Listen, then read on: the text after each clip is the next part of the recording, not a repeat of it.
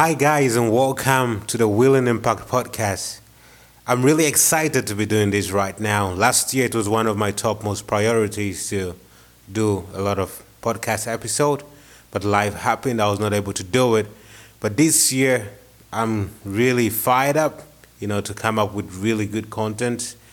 My aim of doing this podcast is mainly to help the younger generation because I was born in Krishna consciousness. I was born in a movement. I grew up in a devotee community, and I see a lot of issues and troubles which young people go through while they grow up. So my aim for this podcast was to, share some of my experience, my thoughts, my tricks if I have any, with most of the young people in our movement. So today's episode was gonna be spirituality and then the youth and spirituality. And then the reason why I chose this topic was because I see a lot of young people, especially in our Krishna conscious movement, going through a lot of difficulties, on a daily basis in a spiritual environment. A spiritual environment shouldn't be a place where people go through a lot of difficulty. It should be a place where people go deeper and dive deep into, enhancing themselves, upgrading themselves spiritually. So when I see young people go through a lot of difficulties, a lot of stress, because of things happening in the community, I think that's one thing I always want to talk about and to help most of the young people out there. So to me, spirituality means, connecting yourself with something divine, with a divine. It has a very deeper meaning, but just in a simple form, in a simple way to explain it, I feel it's a way we connect ourselves to something divine. Like for example, for us is connecting ourselves to the parampara, and then the parampara connecting us to Krishna. So that's how I see spirituality. And as I was saying, I grew up in a very devotee community, a very amazing community in West Africa, Ghana. My parents were both devotees and disciples of His Holiness Bhakti Swami Maharaj. So I grew up in association with young people and older people in the movement. And then a lot of troubles. I've seen a lot of difficulties which young people go through, which definitely needs addressing. Not only in West Africa, but in different places around the world, especially some places like Mayapur, where it's a very bigger community with about already, I think, 6,000 or 7,000 people living in Mayapur. And then also a lot of young people also in Mayapur. So I was having a very open conversation with one of my very good friends who happens to be a very young person, very enthusiastic, very wonderful person, I would say very talented. And then he was sharing with me some of the troubles he goes through daily, in the community, which really touched my heart because I put myself in his shoes, to feel the pain he's going through as a young person. And then I realized that it's something not just him, but a lot of people, a lot of young people go through on a daily basis.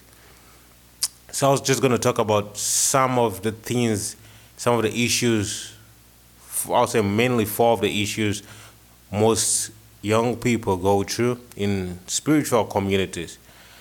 So the first one on top of my list is being judged, being judged for being different. Most of the young people in our communities today feel that they're being judged. They feel that people are looking at them differently. People are judging them. People see them to be tags or gangsters. It's just something like people always see them based on their appearance or based on how they look without really knowing them. So this is some of the issues young people go through. One thing we have to realize is that most of these young people may be brought up in different places, different environments, different cultures. So they've grown up around those cultures, and then it's a process. It's not just one day that they'll become, like, let's say, devotees, or they'll become pure. As we say, they'll look like devotees in the eyes of other people, because they've been brought up with a lot of different cultures. For example, somebody born in Chicago, somebody born, in Africa, somebody born in other parts of the world. They have different upbringing. I was born in Africa. I had a very different upbringing compared to somebody born in Chicago, somebody born in New York. So sometimes this culture, or the environment we are born in, gives us a different vibes, gives us a different way of life, a different, how we carry ourselves. And so sometimes we may think, or we may judge people, especially young people, very easily based on how they look or how they behave. But inwardly, we don't know how, what their connection is, with Krishna, what their connection is, with Prabhupada. We have no idea, but we can easily judge them. So this is one of the issues most young people go through. This devotee I was speaking of, he told me, look, I'm always judged. Even sometimes I go out to hang out with my friends, and the next thing is they stop hanging out with me, and then when I ask why, their parents do not want me to hang out. They don't want them to hang out with me because they feel I am a bad influence to them. So this is really painful. Anybody who hears such things definitely feel pain.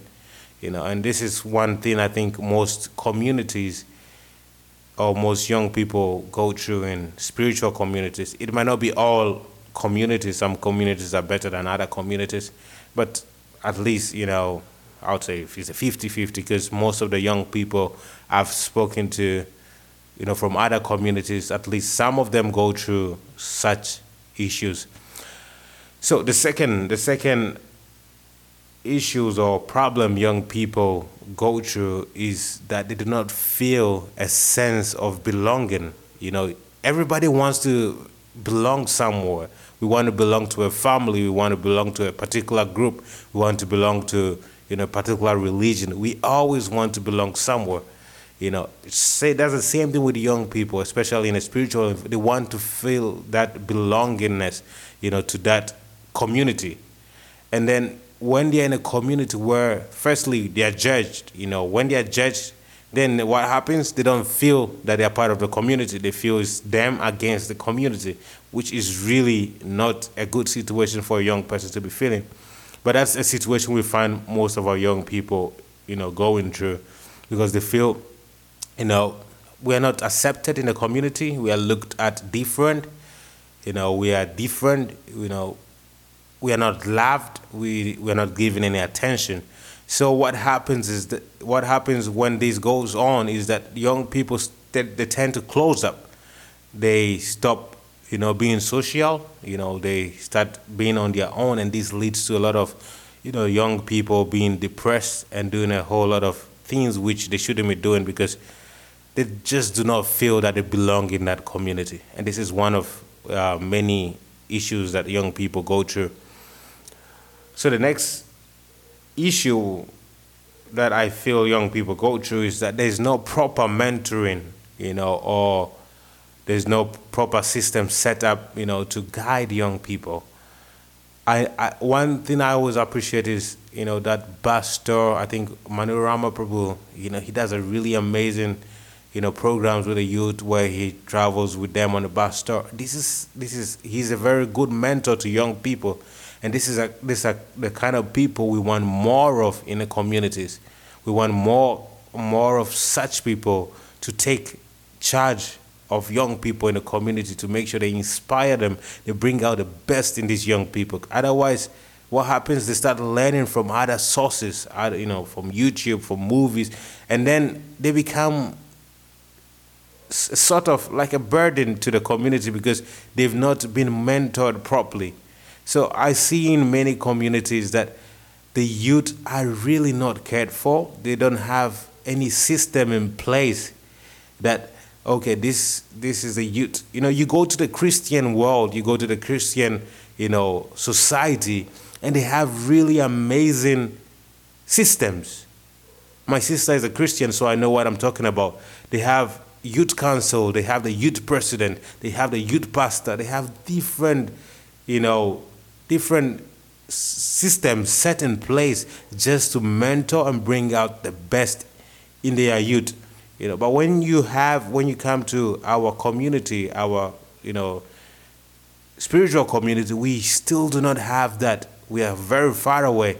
There's no youth council. There's not no youth ministry. Well, there's a youth ministry, I know, but is it, how effective is it? Even if we have a youth ministry, how effective is it? Do we have a youth ministry in every community we have? Is there a youth ministry there? Is there a way that young people are being connected and guided properly? Is there a way that young people are made to feel, as a part of that community?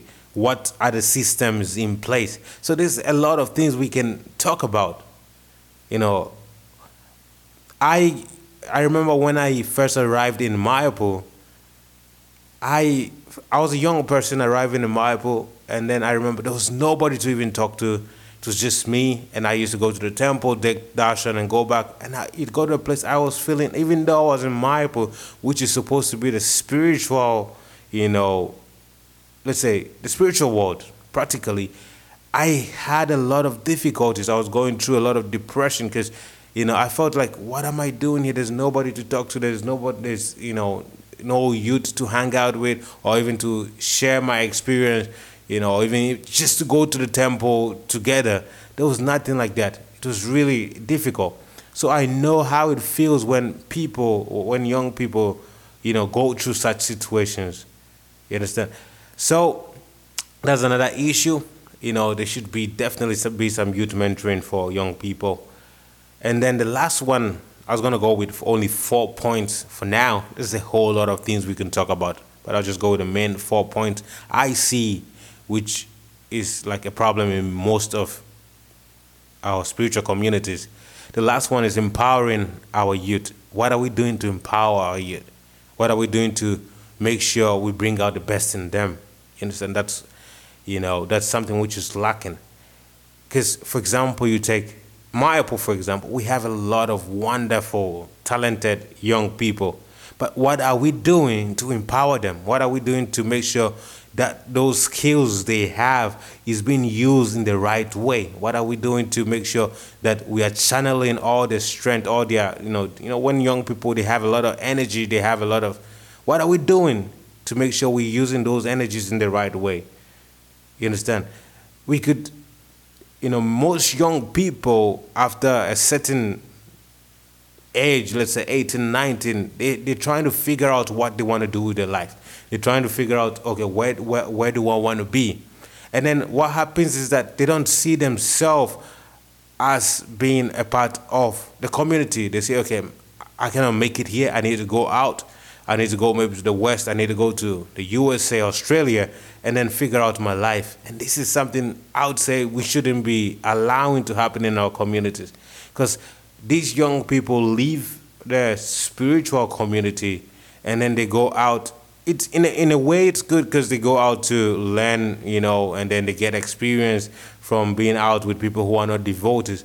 But then also we shouldn't be putting our young people in such situations. Why don't we as a big community have ways of utilizing our young people's talent and skills, so they don't even have to go out somewhere to use those skills for something which is not even, it might be profitable, materially, but at least they're doing something. If they're doing something in the community, is for the community, it's for everybody in the community, and everybody benefits. So that's the last point.